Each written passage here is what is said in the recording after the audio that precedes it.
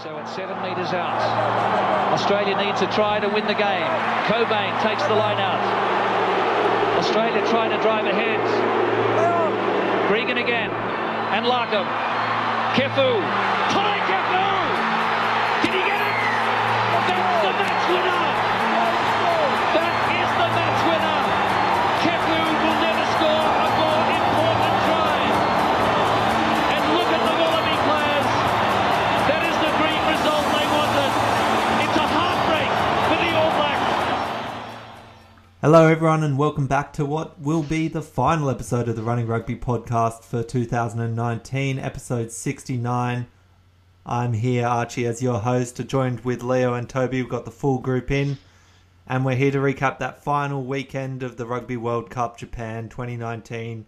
And we had the bronze game between New Zealand and Wales, and obviously the final England and South Africa. And two pretty cracking games, if I'm going to be honest. A lot less controversy in these ones, I think. A lot less interference by the refs in any case. But we'll start off with the bronze one because I don't think we'll have the energy, boys, to talk about this if we start off with the final. Everyone will get a bit over it, and which must be why they play it on the Friday night beforehand rather than afterwards. But that was New Zealand versus Wales, 40 points to 17. New Zealand giving a bit of a farewell to some of their players that are heading off, the likes of Kieran Reid, Crotty, Sonny Bill Williams, Ben Smith, all these guys heading off after the World Cup. But they put on a bit of a show for us versus Wales and pretty much outplaying them from the first whistle. Yeah, didn't they just make Wales look really ordinary?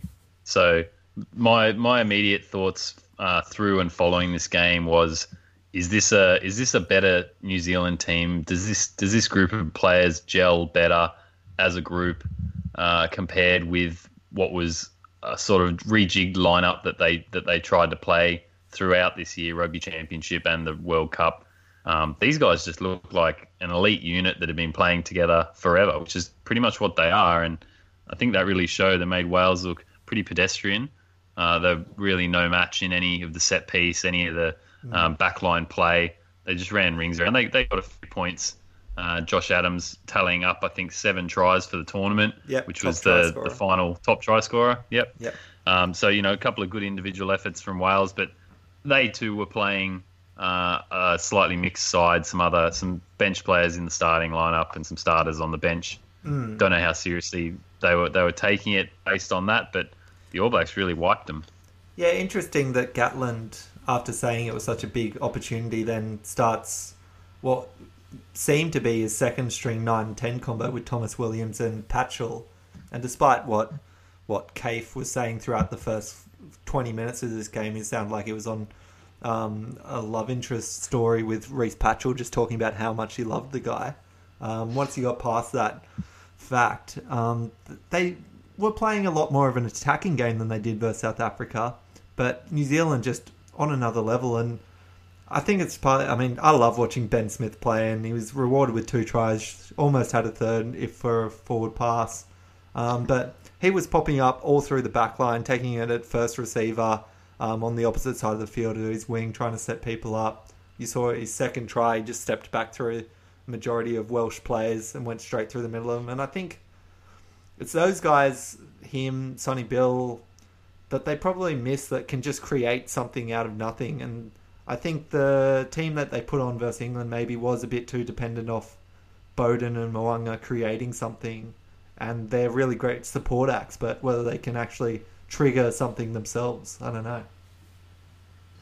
I'm not going to pretend that I watched this game because I didn't. I wasn't that interested. I thought the All Blacks would kill Wales. But, yeah, you've got to think maybe that combination of getting the 2 10s in there and displacing Ben Smith was a mistake, and maybe they should have started the experiment 2 years ago rather than just this year. But I still don't know if a full or that different lineup for the All Blacks would have been England on that day in that game. I just think England was so brilliant.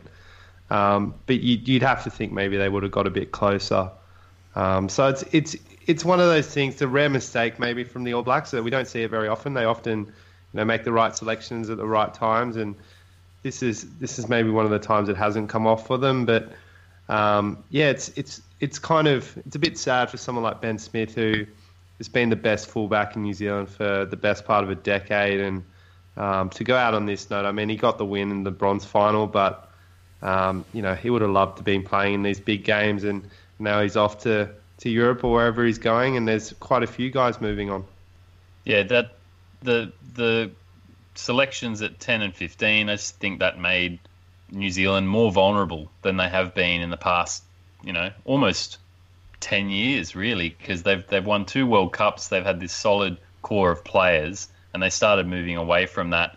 And like I said, guys like Ben Smith missed an opportunity to really sign off on a high note.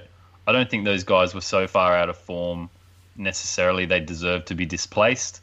If we were trying something, if Steve Hansen was trying something a bit different, why this year? Why not 2 years ago? But why not leave it for the next player, the next coach?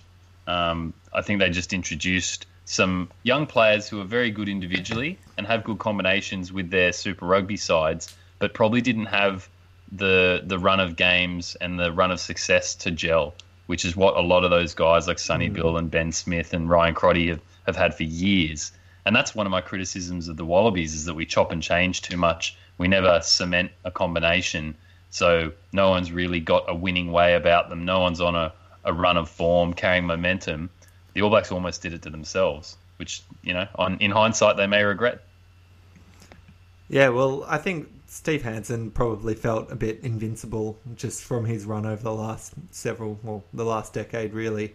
Anything he did just came off, and this is probably the one time where he's made some changes and things haven't just completely gelled and they have stuttered a little bit. And whether that is just a fact that the rest of the world is catching up, people talking about South Africa winning this, and there's still a question whether should they be world number one really with this. Is everyone all in that sort of mix, those top 5 really all that close together? But just before we move on, Wales obviously have been world number 1 this year, haven't still beaten New Zealand, but have beaten the majority of other sort of top 5 nations. And I don't know, there's just something in me that I don't think I give them the respect that they probably deserve. 2 fairly disappointing showings with not showing that much versus South Africa, and then this just being thoroughly outplayed. It's a bit hard for them. I think they'd go home pretty disappointed with the results in this World Cup.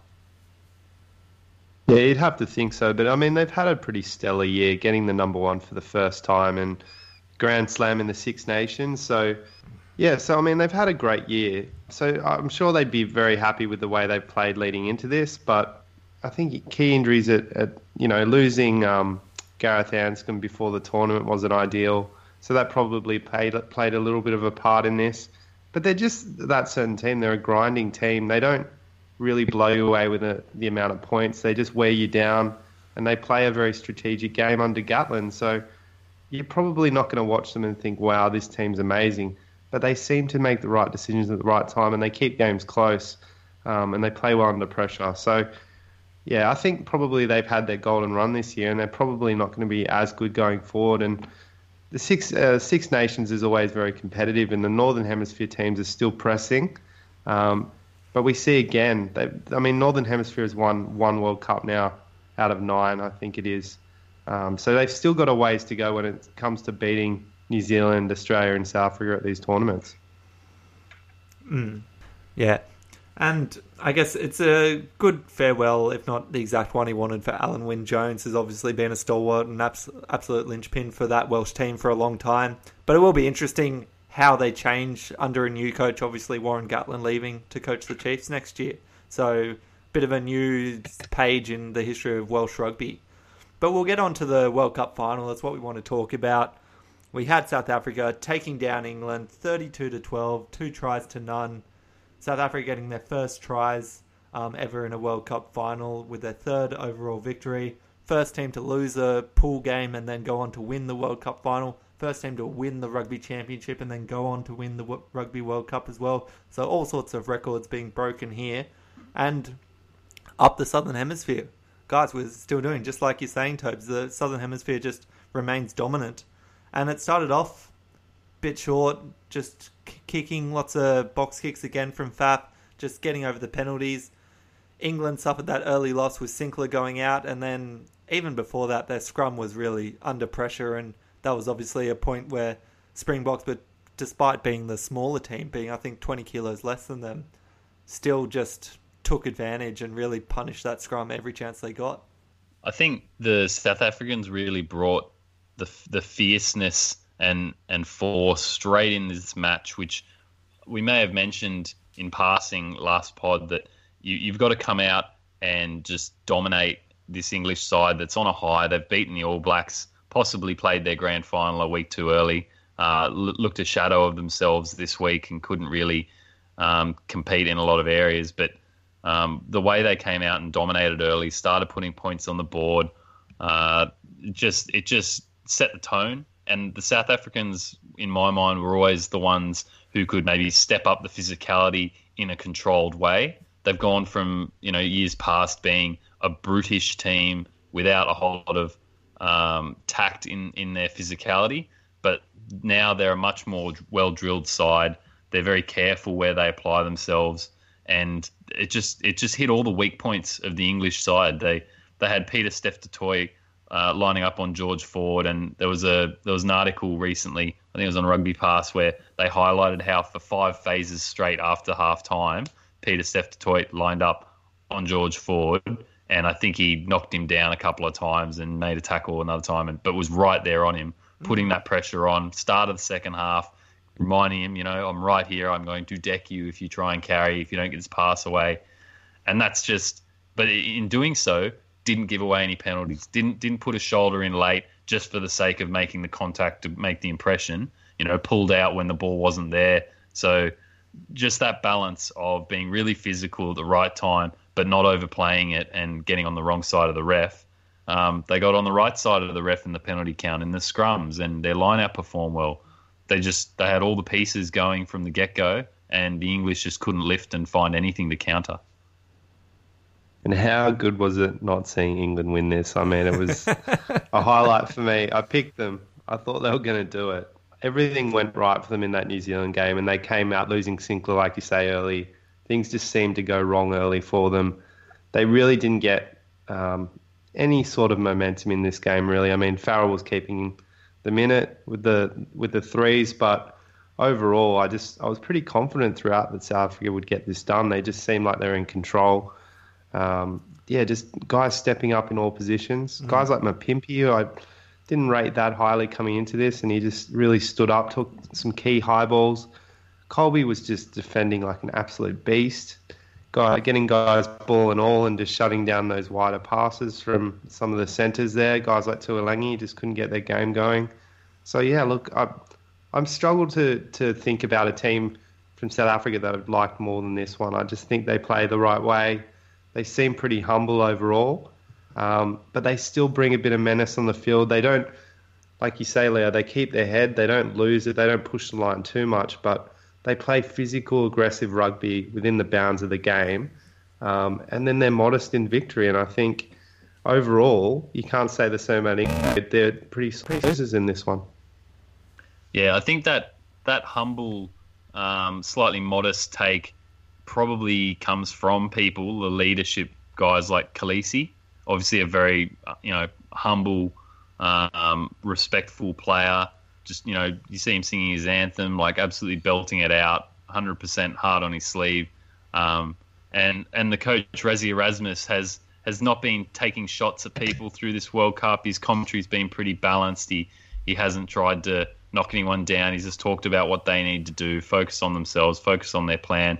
And then you get into Farrell with his smug looks at the haka, and Eddie Jones with, constant little chirps and just offhand comments that, just kind of slyly putting teams down. I think that maybe I'm happy to see the South Africans win when they're playing the high road. They certainly didn't take shots at the English team except on the field where they totally dominated.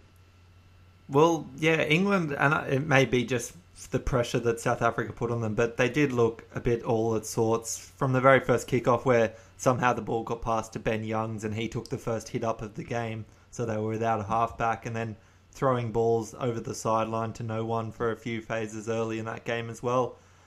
Was it just a case that, look, they what Warren Gatland almost said, that, yeah, England played their final the week before versus the All Blacks, and then it's very hard to turn around with such a huge emotional rush from that and get back to work and play again. I don't know if it was that, but I think essentially everything, like I said, went right in that All Blacks game. I think they were super confident coming into this one. I think Eddie had them believe that they were going to win this game.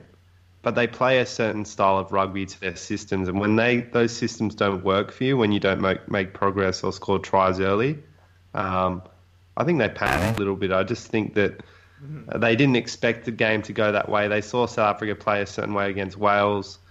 Box played much better in this one. I think they just surprised them a little bit with how good they were playing, how well they were defending, and just England weren't able to recover from that. There's got to be some toll from such a physical game the week before, but I don't think it was all because of that. There is a stat, like the majority of, like 90% of England's wins over the last couple of years, they score within the first 10 minutes or so in games and get that early sort of head start going ahead. So the fact that while South Africa was sort of attacking for the first 10 minutes, England was holding them out, but then they just couldn't put back on the pressure on attack, and South Africa just managed to hold them out even inside their own 22, quite a lot in that first half. And on top of that, they lost in areas like the scrum where they have been pretty solid, and they were losing in their own half, giving away those penalties. So that's just tickets to points for the South Africans, and no plan B from the English. Like no creativity to try and change up the game plan a bit and stifle South Africa. Play a bit deeper so the rush defence can't get to you. The tactical kicking game didn't really work for them at all. I don't know if that's because Willie LaRue had a much better game this week and was just all over it. As you said, Toby Mapimpi may have been targeted, but he absolutely stepped up, took all the high balls that were sent his way. Cheslin Colby was throwing himself like an angry badger onto the front of, was it Vunipola? And he took down a Toje as well, just with the... Yeah, every big guy on the field, he was just taking them down. No fear. First time. Yeah. That's right. And so all that worked well. They marked up well individually. They held the English out for a few phases there, I think leading into half-time when there was a bit of pressure. Felt like momentum may swing back. And then they got out of that, I think, points free. So the end result of that was all these little battles add up to a lot of, knocks to the English confidence, and no plan B, no creative spark to try and bring the game back. They yanked George Ford early in the second half. So obviously they weren't happy that was working. They went back to Farrell at 10 and the bigger centres, but that really didn't add the right counterpunch against the South African team that were defending well and getting the ball out wide and around the English flanks. And I think it was Slade's carry, wasn't it, that led to that second try? His loose carry. He loose carry. He dropped and then that. Peter Steptoe picked it up, chucked it to Colby, who danced his way through 4 English defenders. That was so good. Showed tries Farrell. in this, wasn't there? Amazing tries.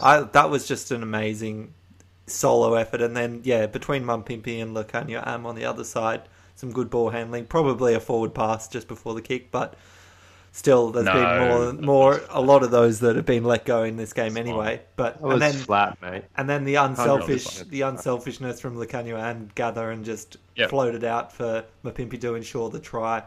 Which says a lot about how this team sort of works together and is all about the result rather than individual performance. And not only rewarded with the World Cup, but since then the World Rugby Awards have come out, and their Team of the Year, Erasmus is Coach of the Year, and Peter Steptoe is World Player of the Year. So that they've got all the accolades. They've been doing it all year, and we mentioned from very early on that not only they had some pretty strong Super Rugby teams, they had some mixed results, but maybe that's because they were all sort of equally competitive, and they came into the Rugby Championship timing everything really well.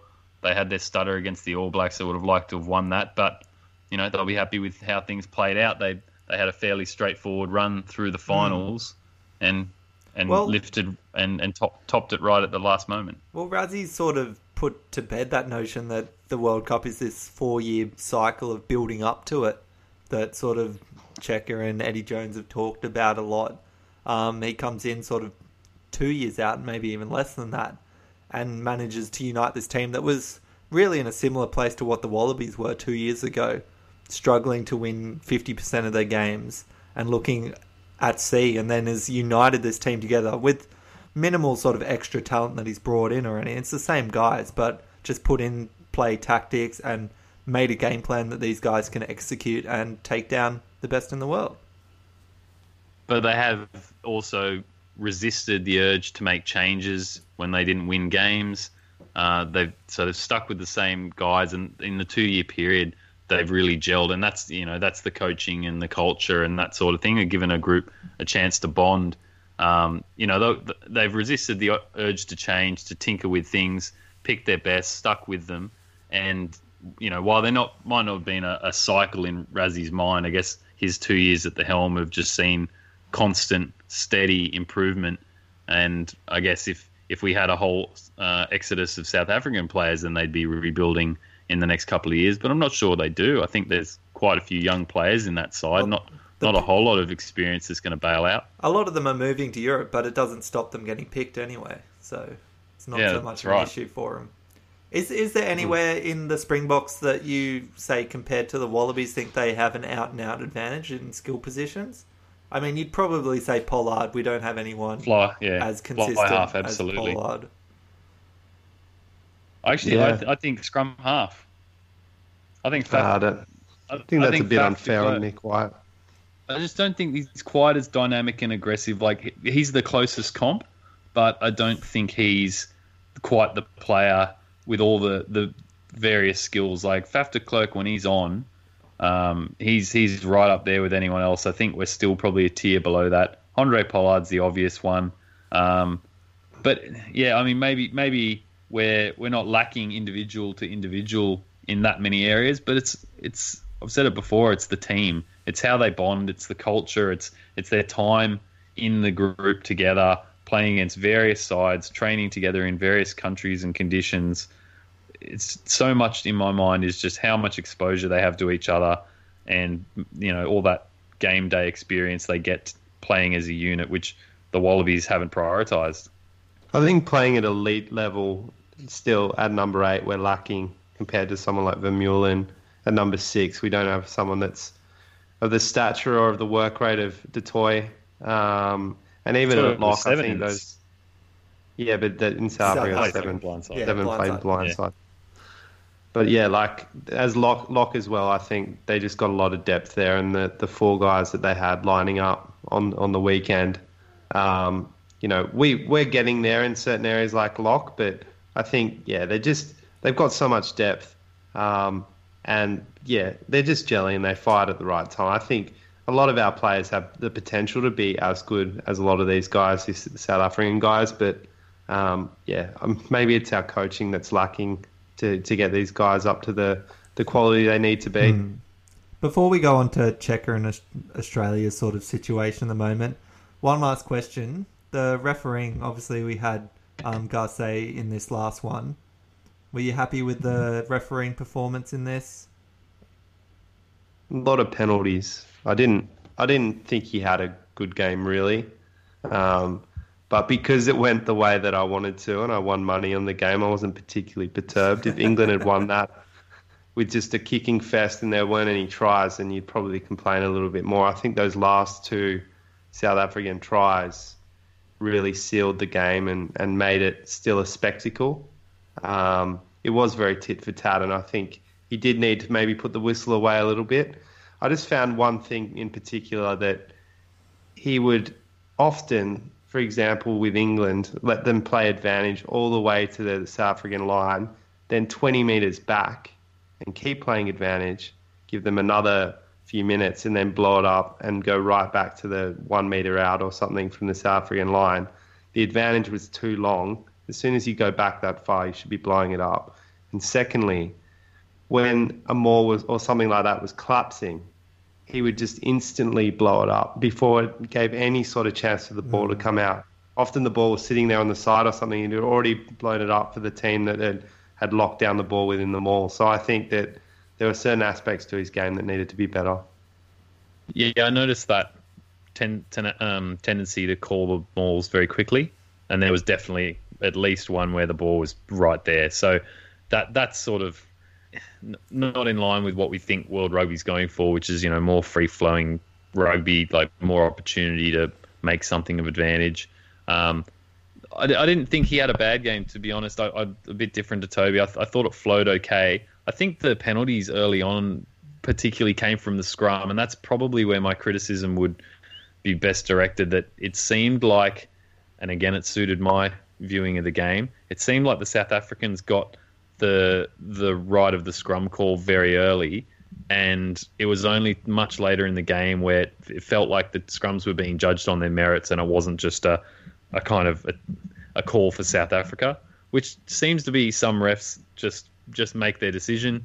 This scrum isn't as dominant as the other side, so I'm pretty much always going to award this when it's a 50-50 to that side, not thinking about who's putting the ball in, not thinking about the context of that scrum, how much time's left in the game, who might be trying to muck around, who's really needs this ball and wouldn't be doing anything intentional.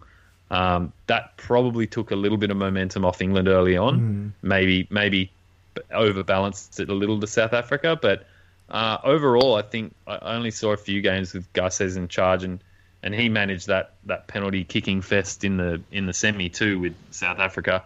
I think he did all right. I don't think it was his worst game, but we could say across the board that all these referees could really use some improvement.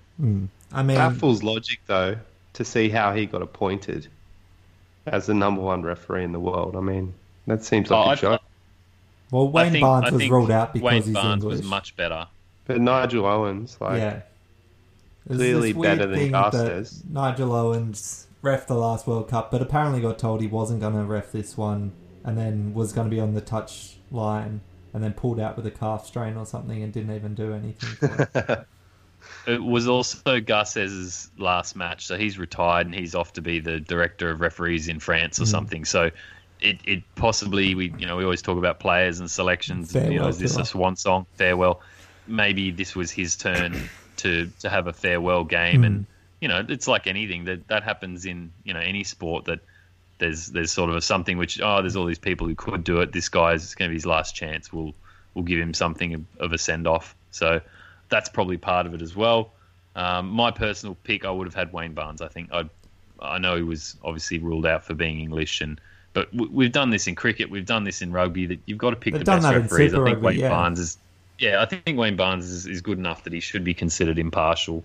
I wouldn't have had any hesitation if it was my choice. Well, World Rugby agrees with you because they gave him referee of the year as well, Wayne Barnes. Well, there you go. I didn't know that. In any case, for me, I think he was adequate for the game. I think, if anything, he may actually have disadvantaged a little bit England in the fact that he was very no nonsense at every ruck. It was calling it as a ruck and hands off very quickly, so it didn't particularly allow the Underhill Curry sort of tag team to sort of get any momentum and contest in there. So that's the only thing maybe he benefited for, but otherwise I couldn't really complain much about what he's done. Let's go to Australian rugby, and obviously Checker stepped down, firing shots at Raylene Castle as he left, saying that he was only coaching the way that Australian rugby wanted him to coach in any case, and these were the tactics handed down from above sort of thing. So a few little snipes as Checker leaves the way, and we're entering a new era really for the Wallabies coming into 2020. There's going to be a lot of change.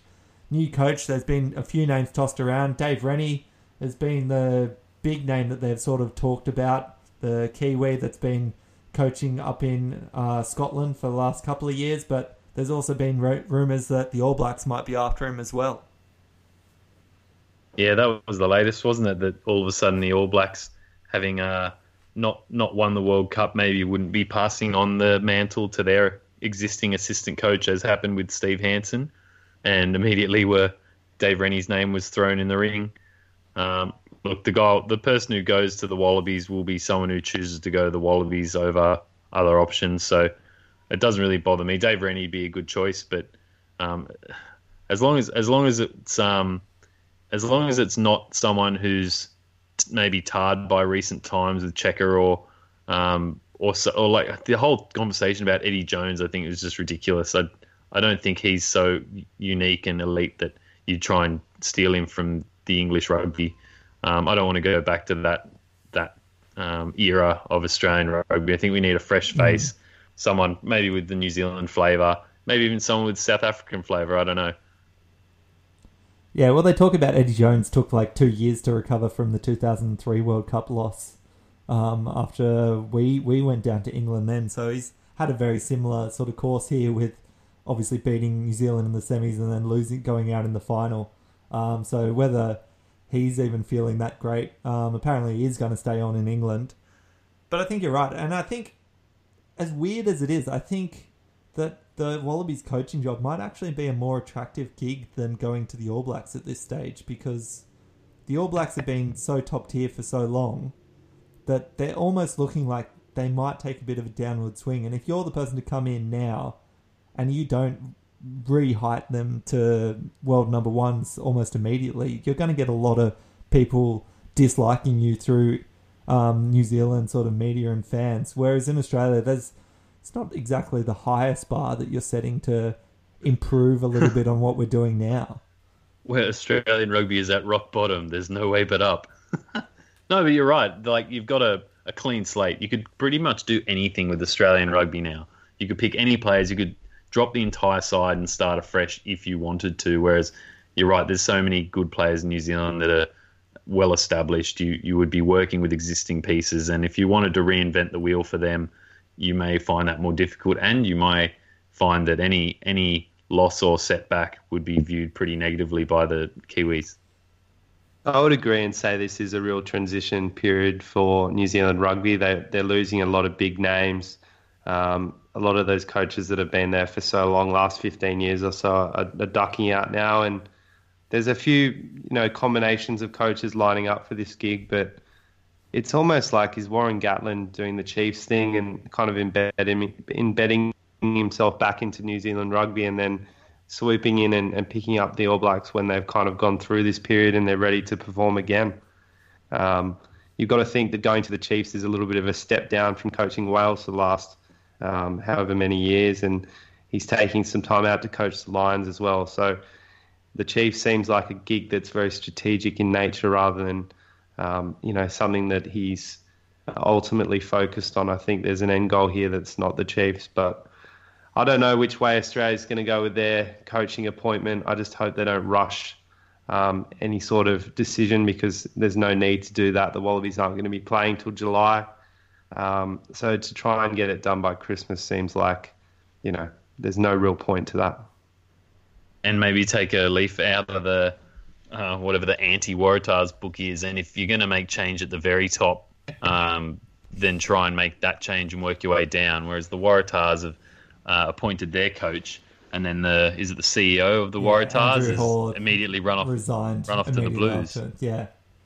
So he hired his new his person. Kiwi mate How as much the support head are coach. they going to give? Maybe no more Kiwis in Australian rugby.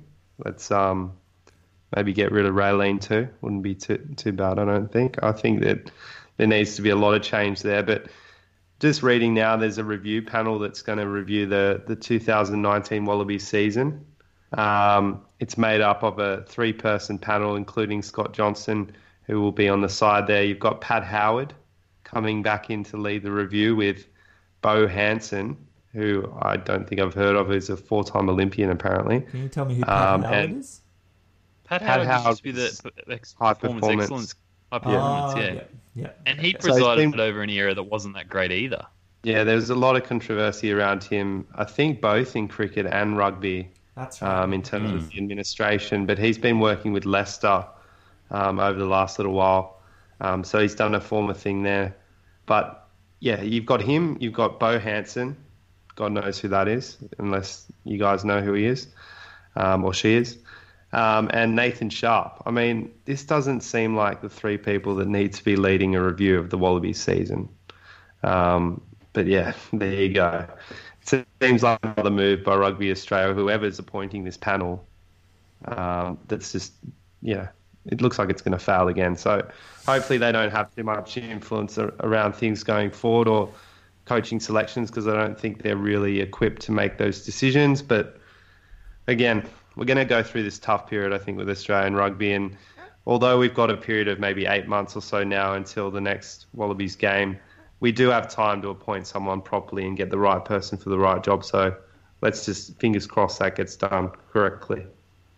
Wouldn't it be interesting to try and get a panel of people who'd been very successful with other international rugby associations rather than more people that sort of are internal and have been around for a while? I'd sort of feel like they wouldn't be able to break out of the preconceived ideas that they've had. You need like independent sort of analysts. Yeah, like, don't you? I mean, imagine someone from, recent times in New Zealand, like All Blacks level, International Rugby Association, and someone around the Springboks, maybe a Welsh or English, like let the other nations come in and give a bit of a constructive criticism. You bring those guys on as independents. It would be quite interesting to see what those other sides, the other perspectives said about our own effort. And it'd be like bringing in an international coach to bring you on a coach to say he brings a different view of things. Why don't you do that in the review period, and get a whole wealth of international opinions even. And opinions, that's right. Sorry, yeah. And do that at that phase and then say, right, well, the best of all the different strategies of successful teams in the last 4 years or 10 years or whatever it is, maybe different sports, but I think I'd probably keep it within rugby initially if I was getting that international view.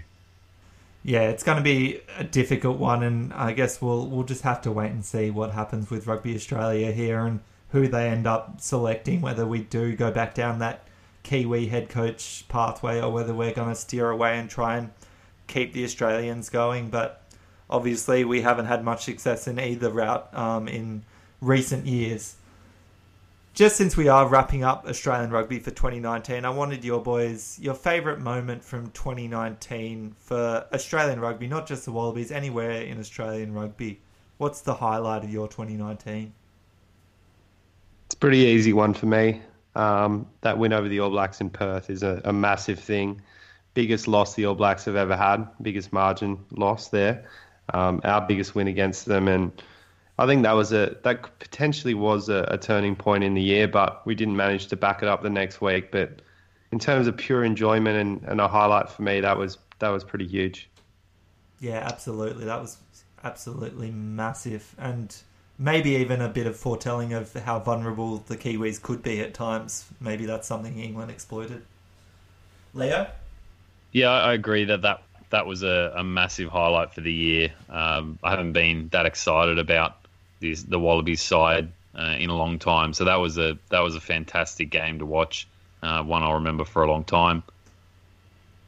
Individual stories, I guess there are a few individual stories this year, which some which were, I suppose, a bit delayed in people's success. But shout out to Christian Leali'ifano, albeit we didn't see him completely cement his spot in the Wallabies side, but where he's come from and to even be considered in the World Cup squad and then obviously selected to play some pretty critical games, I think that's just a fantastic individual effort, and good luck to him in his next phase where he's playing. Just the journey he's been on is really inspirational. And then a lot of the young guys coming through, again, we didn't necessarily see all these guys selected in the World Cup squad or even the Rugby Championship, but I just get really excited for guys like Jordan Patea. It was unfortunately out during the year, didn't get to see all the Samu Karevi, Jordan Patea highlights that could have been, but there's so many young players coming through. We saw the success of the under-20s as well, and those guys are going to start filtering into Super Rugby soon, so their success from the under-20s competition where they've played together, beaten the Small Blacks or whatever they are, the under-20s side. There's so much opportunity. Yeah, I think it's the Small Blacks. Maybe we should coin the term. That's great. But yeah, that's the next generation. So knowing that's there, seeing that this year coming through, and now because the Wallabies unfortunately haven't been particularly successful, we've got an exodus. There's just so much to look forward to. We've had a bit of a full warning from the under-20s that they're coming and they're going to be taking spots in these Super Rugby sides and hopefully making 4 very strong sides for next year and beyond. Yeah, I have to agree with you. I was going to mention the under-20s if no one else did, because that's such a big sort of momentum shift that we haven't had in so many years. We also had the Australian schoolboys take down the New Zealand schoolboys this year as well. And Tiny Blacks. Small Blacks is better, man. I'd stick to your first. School Blacks? School Blacks. Mate, you're full of it today. But you're right, it leads to so many great storylines, and you're starting to see some of these Super Rugby squads get announced. I know, Leah, you've been sending me stuff every week about the Reds squad and people like Fraser McWright coming through in that sort of thing. You see the Brumbies squad being announced, and they've got people like, I think it's Ryan Lonergan, or Lachlan Lonergan. There's two Lonegans in there, but the hooker that was in the under-20s is going to be up there for the Brumbies, trying to steal some game time from Folau Fainga. There's a whole bunch of new talent, and we're going to have this big, especially for fly half next year, because obviously you've got Tamua still here, but Foley and Leali'ifano are both gone. There's going to be this big race to try and find the next talent, and whether that's either of the two guys from the Waratahs that were sharing the under-20 sort of fly half position with Ben Donaldson and blanking on Will Harrison, or Lolesio that's down at the Brumbies that was leading the Canberra Vikings as well. You've got people like Adam Deegan coming across to the Rebels this year. So you've got Hamish Stewart's still around. Yeah, Hamish Stewart, Isaac Fines are still around. Oh, sorry, not Isaac Fines. Isaac Rodder. Isaac Lucas. Isaac Lucas. Too many Isaac Rodder. Breakout. Here we go. He's signed for the Reds. They might put in there. Well, it also brings me to another guy I wanted to bring up from coming across from the Force, and that's Isaac Fines, who's now signed with the Brumbies, that I mentioned a couple of times for the Force in the Global Rapid Rugby, but he's an absolute gun.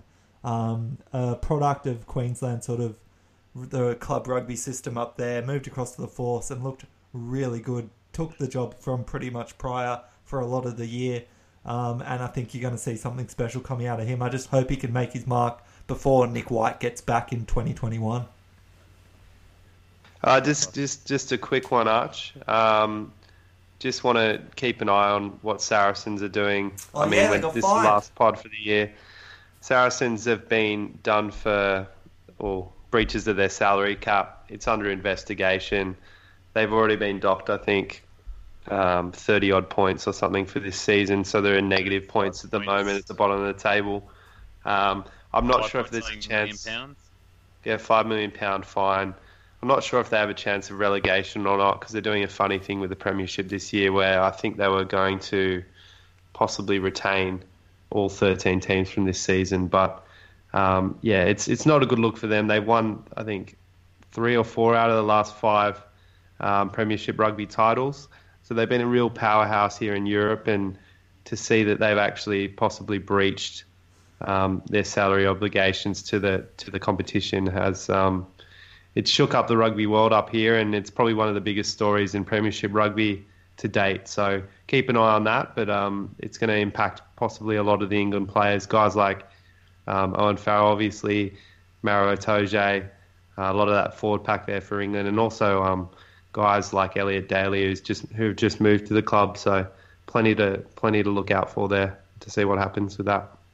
Are you surprised at all at the English players involved?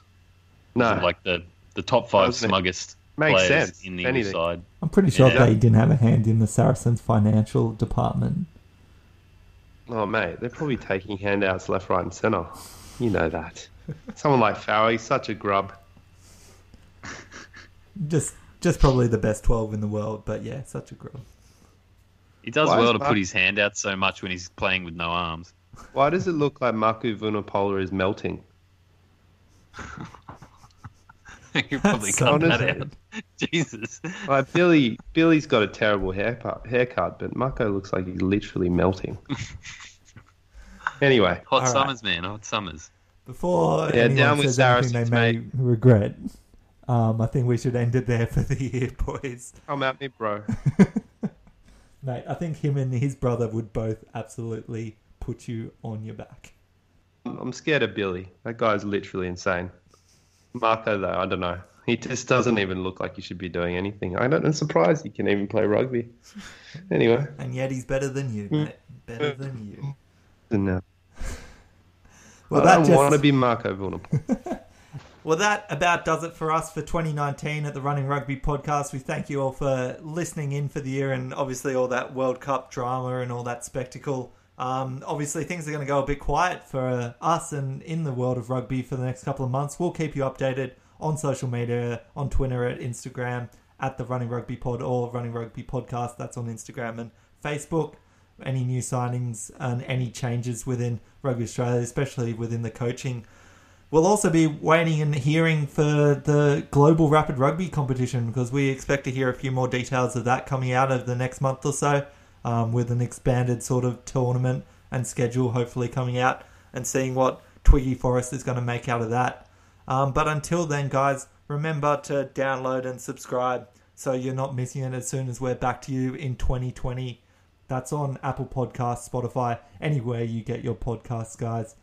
Subscribe and download there. But from Toby, Leo, and myself, keep on running. Run.